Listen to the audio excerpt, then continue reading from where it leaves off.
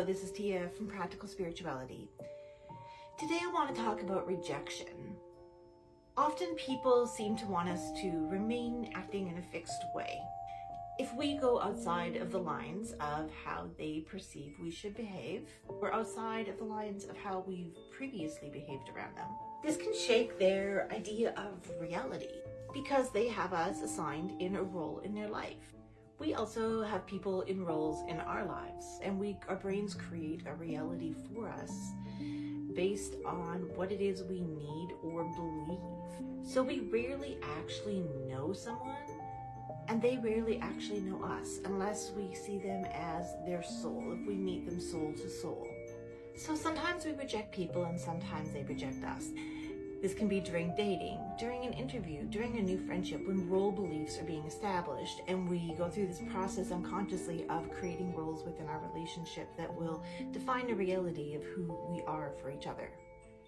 A lot of our brain's job is to figure out how to present ourselves, how to box ourselves up, what mask we're going to wear in which situation. Say you go to a restaurant and you're too loud, you're going to get glared at. If you go to that same restaurant and you're repeatedly loud, you're going to be banned and asked not to return. If you don't agree to wear shoes and a shirt, you're not going to be given access to a grocery store and thus a food source in your culture. So for example, I had a job interview once for which I was very qualified and I believed I had a really great personality for, but I presented myself wrong in the interview and didn't get the job, which was unfortunate because it's a job that hires a lot of people. So I learned from what it is they needed from me in how I presented myself. And a year later, after they forgot about me, I applied, had another interview, and represented myself in a way that I learned was what they were looking for, and I got the job. And I'm quite good at the job, and I'm doing well, but it was about the initial presentation. So say we have a new friendship, and things are going well, but then we're showing new parts of ourselves. And then we're like, ooh, that's a red flag. And then you start seeing things in this person and you back away from the relationship. Or maybe vice versa. Maybe they're seeing things in you and they start to back away. And this can really hurt our core sense of feeling safe and secure, because we need to feel lovable and acceptable as a human. Our brains are hardwired not to be like exiled. So we really do need to feel safe and secure in a community, especially in our individualistic Western culture where we do often feel very alone and isolated. We don't have large groups that enclose us like a more collective culture. So when we face a rejection, when we don't get a job, when someone starts to become our friend and then declines that invitation and backs away from us, it can feel more threatening because we don't have a large group from which we feel a belonging to. So feeling loved and accepted is really important because human belonging is a need because we survive in groups and communities. And we need to feel that we are lovable and acceptable and that our security and safety is intact because we belong. Remember how we see the world as a reflection of our reality. Our personality is somewhat fixed, but also somewhat evolving, as is our worldview. So who am I? Who are you? We are energy in a body. We are souls. We are not this personality. We are not this look. We are not this expression. We are this energy jammed into this body. We're even radiating out, which can be measured electromagnetically in the form of an aura that eventually dissolves into the collective. So what you're seeing, how I present myself, isn't me. So when you reject a behavior of mine or a set of behaviors, it doesn't mean you're rejecting my core self. It can hurt when we get an intimate relationship and we feel that person got to see our soul, when they got to see our core self. And we can feel bad when we reject people that we saw their core self. If we decide, I don't want that energy in my life, I don't want that soul in my life because of how it's displaying energetically. If we allow someone to see our energy and our soul and our inner core self and they reject that, that can really hurt. But remember, we are still all equal. We are all human souls. Even the worst criminal that makes the worst choices in life is still a soul in a body, and on a human level, their value is equal. There is no better or worse when it comes to soul value. But there is behavior we need to have boundaries So if I act in ways that disrupt your idea of who I am, you may reject me. You may label me as unstable.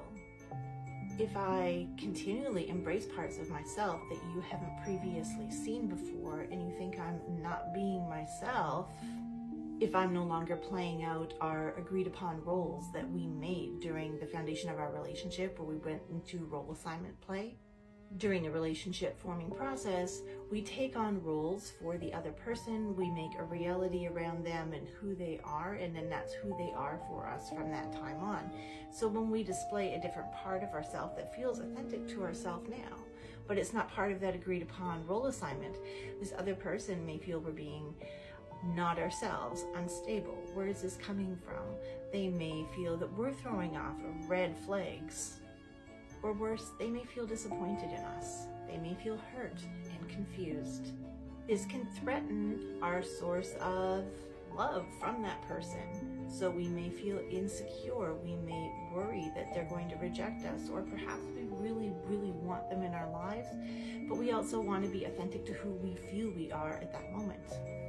We want a sense of belonging, but we also want that person to accept our growing and a changing and evolving self. But then that threatens their idea of reality and the role that we have established with them.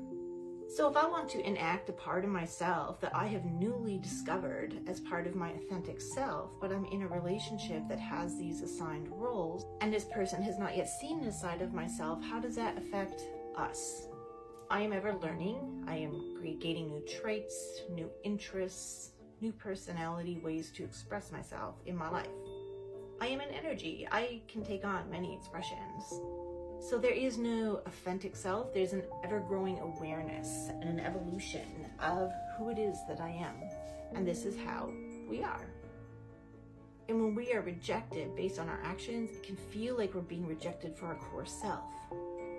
There's a poet on TikTok, his name is Trev Kaminsky. He said something like, if I am who you say I am, then I never knew me.